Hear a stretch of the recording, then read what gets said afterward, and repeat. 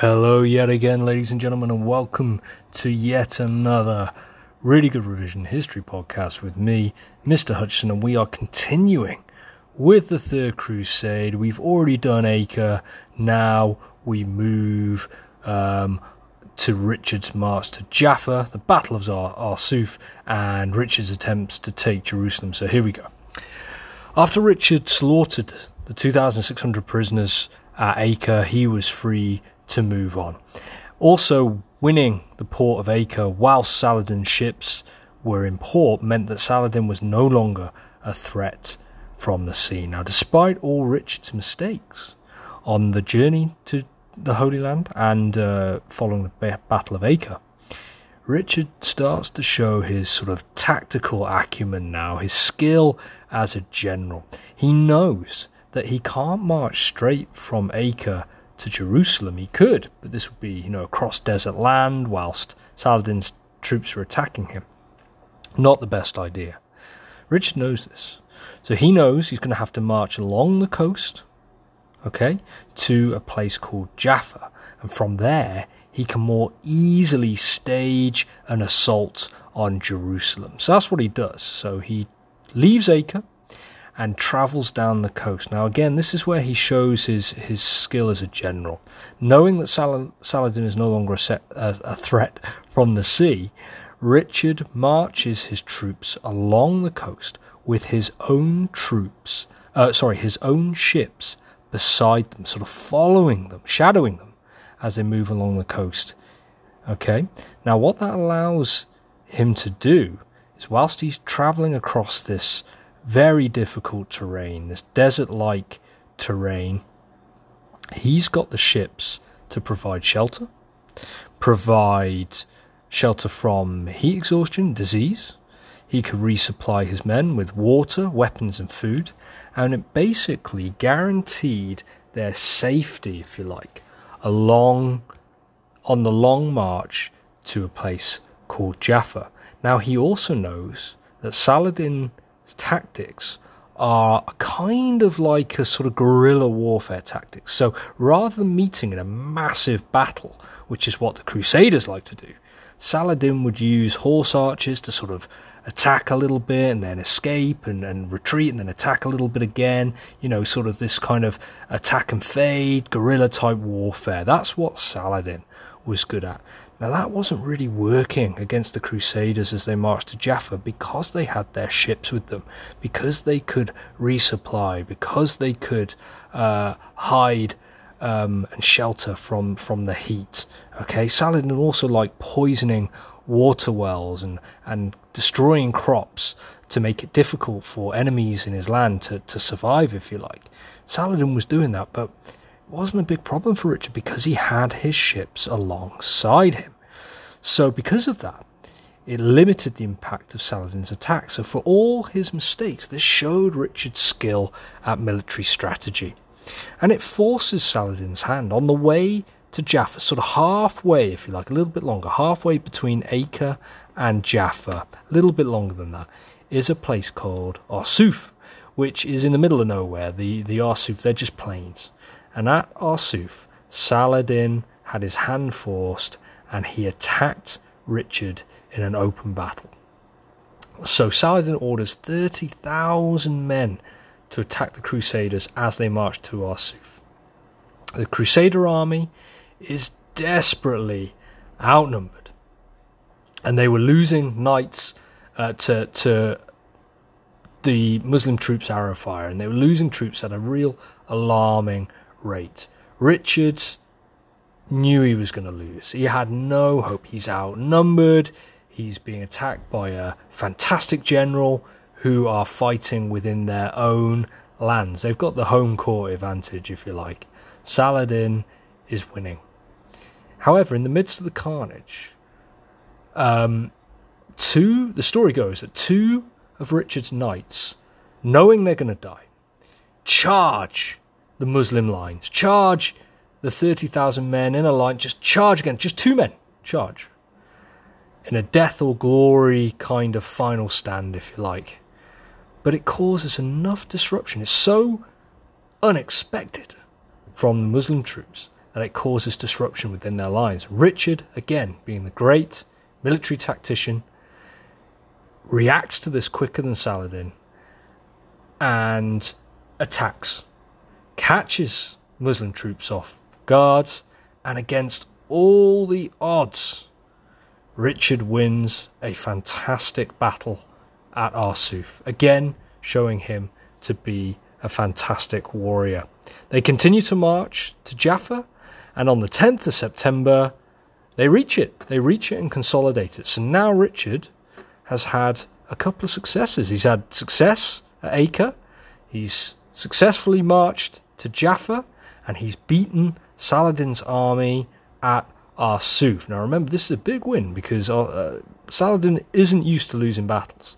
Richard now is beginning to look like he can't lose. Okay? And you've got to remember the difference between the two guys, between Saladin and Richard. Saladin is a sort of tactical genius. He hangs back and sort of micromanages the battle from afar, okay? And, you know, he's a general. Whereas Richard's in the front lines with his sword, killing people, inspiring his troops to victory, you know, leading from the front, as it were. And it's beginning to look like Richard can't lose, okay? So now Richard is in Jaffa, and he is ready to go to Jerusalem and have his final famous victory and take Jerusalem back for Christendom, okay? There is some discourse amongst the Crusaders, though. Richard, remember, although he's effectively the leader, is leading a group of Crusaders from different countries, French, German.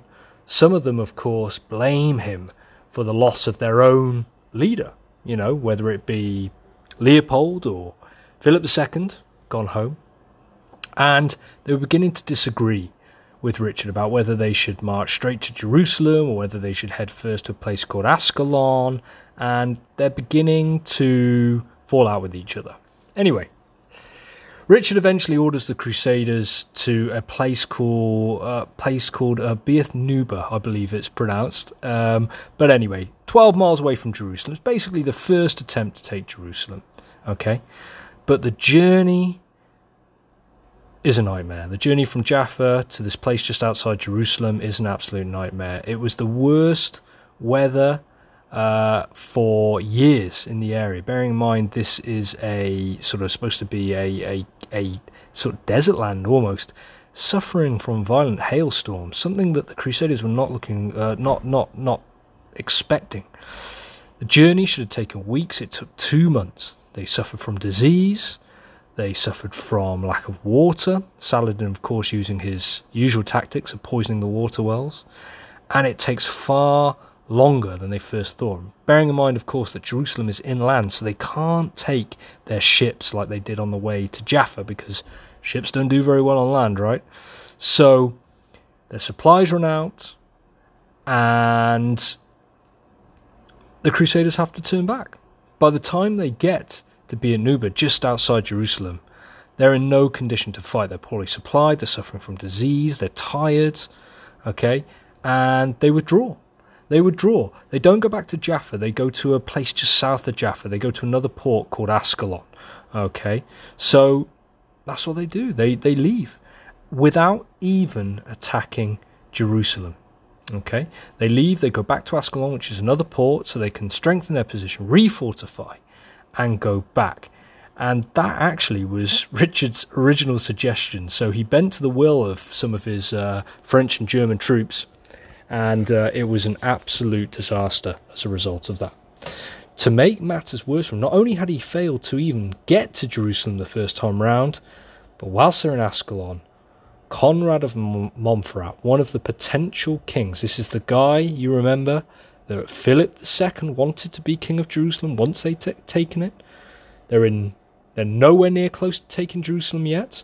Typical Crusader arrogance. They're still arguing over who should be king when they do it. Richard wants a guy called Guy de Lusignan. Philip wants a guy called Conrad of Montferrat. Now, Philip's no longer on the crusade, but Conrad stays. He's still there. He's still an important baron. He's still fighting with the Crusader troops. He's assassinated, Okay? He is stabbed to death by assassins, and he's murdered. Now that death is still a mystery. No one knows what happened to Conrad.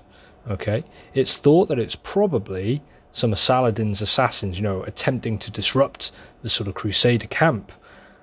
But Richard is blamed by some people. Richard never wanted Conrad to be king, and now he's murdered. Stabbed to death. Doesn't look good for Richard. Very suspicious. And a lot of the Crusaders are disgusted.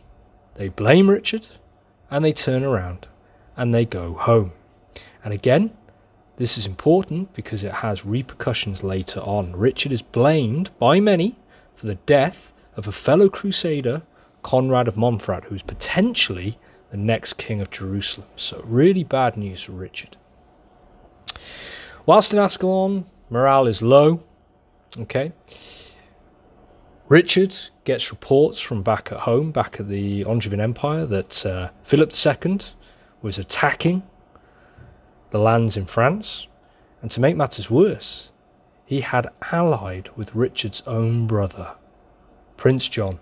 And together, they were attacking the Angevin Empire. So John had taken lands and castles in the south of England, and Philip was attacking the lands in France. And this is bad news for Richard because it takes a long time for a message to get halfway across the world, right? From, the Angevin Empire all the way to Jerusalem or to the Holy Land. So Richard knows even by the time he gets the message, it could be too late. Could be too late. He might not have a kingdom to go home to. His Crusader army is weak, and so he's got an impossible decision to make. Does he attack Jerusalem, knowing he might not have a kingdom back at home? Or does he leave Jerusalem? Failure. The Third Crusade is failure, and return back to save his kingdom, even though he knows it might not be there. Okay? Impossible decision for Richard. It seems whatever he does, he'll be wrong. And even if he takes Jerusalem, even if he's successful, not only might he lost his lands back at home, but what's he going to do? Stay in Jerusalem forever? It's not what he wants to do. He wants to go back to the Angevin Empire. What happens to Jerusalem then? Saladin will take it back. So the story goes that Richard slips into a deep depression. He doesn't know what to do. But eventually he decides to give it one final chance. One final attempt to take Jerusalem. So from Ascalon to Jerusalem, the weather's much better, and it only takes 5 days. Some stories say that he got so close to Jerusalem he could see it. Other stories say he got so close to Jerusalem he could literally touch the walls. But we don't know which is true, but what we do know is true is that no attack ever came.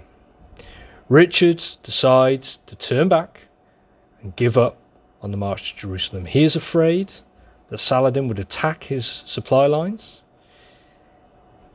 Saladin had poisoned all the wells. It was the height of summer. He didn't believe he could hold Jerusalem, even if he won it back. And he knew that John and Philip were plotting against him. And he decided to get back to the Angevin Empire as quick as possible and win his lands, or protect his lands back there. Okay, ladies and gentlemen, that is the end of the second attempt to take Jerusalem. We're getting towards the end of the Third Crusade now. Next time I will look at the Treaty of Jaffa and see how the Crusade ended, as well as Richard's journey back to the Holy Land. I hope you've enjoyed that. I hope it's been useful to you. As always, keep working hard, and I'll see you next time. Bye-bye.